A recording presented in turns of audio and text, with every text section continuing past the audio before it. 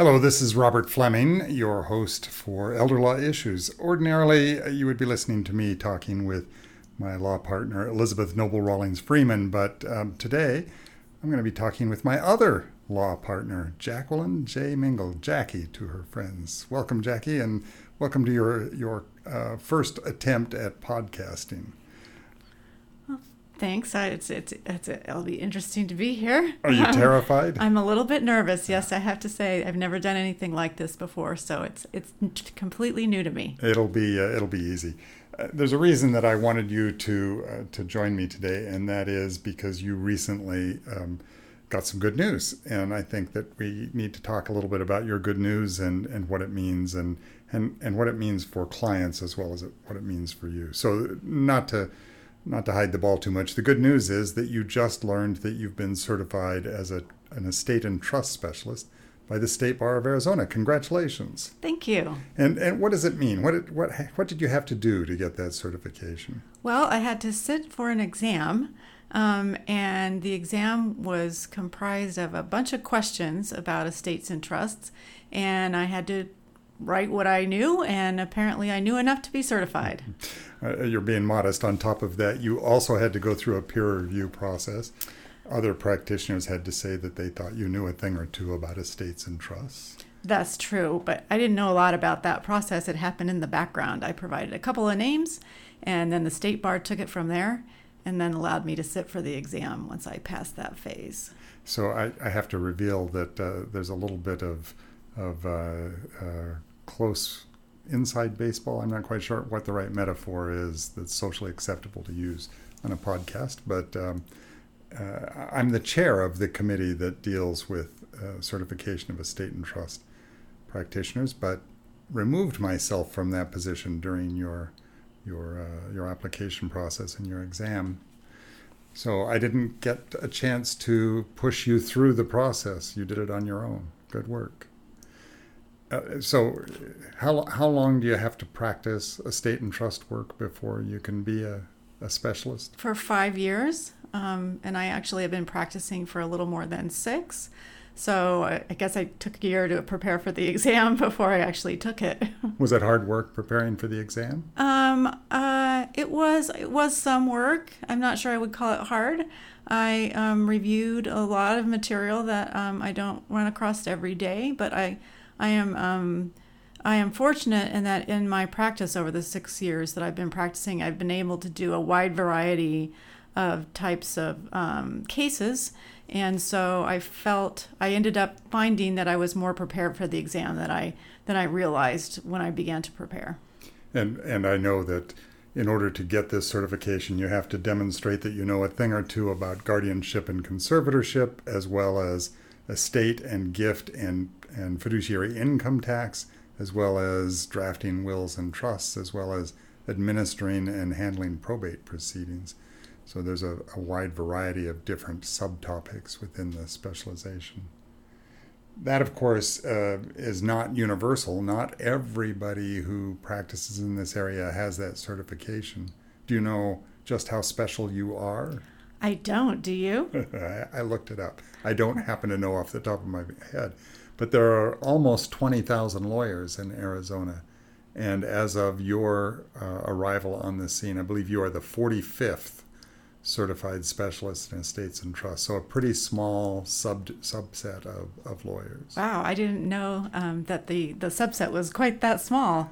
So there are quite a lot more lawyers who practice in the area. And of course, having the certification doesn't prove, it's not completely dispositive of the question whether you're a good lawyer or reasonably priced or well respected by your peers, but it's a good marker, so congratulations.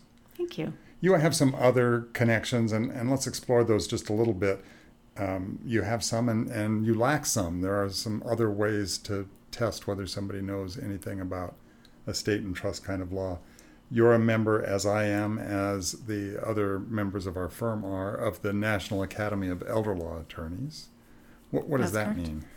That means that I am a member of this group. It's a national group, and there are local chapters that provide educational opportunities, conferences, etc., networking opportunities for elder law attorneys and I participate in quite a few of those, and I often speak at the conferences. There's a state version of the organization as well. I don't know how many Arizona members are in the state chapter of NALA, but I'm going to guess that it's on the order of 100, 150, something like that, unless you know better. No, I don't know the membership numbers. You're also on the council of the, they changed their name. What's the current name of the council? The Elder Law, Mental Health, and Special Needs. Is that how they've roped it together? Elder Law, Special Needs, and Mental Health Planning. I'm not sure it's a council, State Bar Council. Not sure if it's that order, to be honest. So it has for decades been the Mental Health and Elder Law section, and finally somebody decided it ought to start with Elder Law. You're also a member of the Probate and Trust section of the State Bar, of course, as most practitioners in this area are. What other credentials are there out there that people might look to for determining whether somebody is capable in this area of practice? Well, I'm also a member of the Arizona Fiduciaries Association, and I'm quite active in that organization. It's not attorneys, but it's fiduciaries. So that means it's groups of people who serve as trustee or personal representative, guardian, and conservator for other people. And so I'm very interested in making sure the people who serve in those roles have the education that they need. So that's one role I play with that organization, is developing the education aspect. A couple of us lawyers in this firm are members of the Special Needs Alliance. You're not yet a member, although you're a relatively recent arrival at Fleming and Curti, so that may change in the not very distant future. Elizabeth Rawlings Freeman and I are both members of the Special Needs Alliance, another national group that focuses on special needs trusts. And what else? What are we missing? Yes, there is the American College of Trust and Estate Council, and I actually skipped over the Certified Elder Law Attorney certification too. So let's do the ACTEC, the American College of Trust and Estate Council. Members of that organization are called fellows. You're not a fellow of ACTEC. Why the heck not? Well, that might be next on the list of things that I try to accomplish. It's just one step at a time, Robert. I actually know the secret inside reason why you're not. You have to be 10 years in practice. Oh, well, I have a ways to go then. It'll be a couple of years before you're a candidate for that. And then I mentioned the CELA certification, Certified Elder Law Attorney, another exam, this one on a national level, in order to be identified as a specialist in elder law.